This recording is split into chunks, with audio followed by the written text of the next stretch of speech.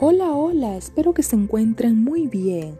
El día de hoy les traigo el segundo episodio de este curso gratuito de inglés para principiantes, el cual vamos a estar hablando acerca de los pronombres o también llamado en inglés pronouns. Lección número 2.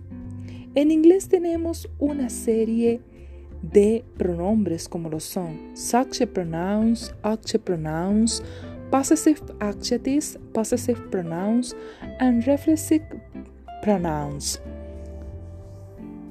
El día de hoy les voy a hablar acerca de subject pronouns o también llamado en español pronombres sujetos o pronombres personales. First person I, second person you, third person me, he, third person female, she, third thing, it, first person plural, we, second person plural, you, and third person and thing plural, they. So, we have I, you, he, she, it, we, you, and they.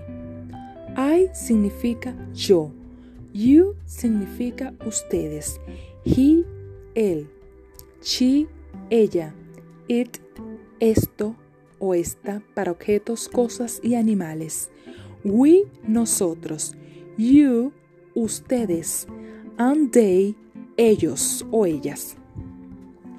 So, you have to practice because then we are going to form sentences.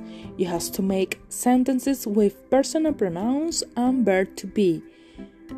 Goodbye. That's all for today. Enjoy this podcast.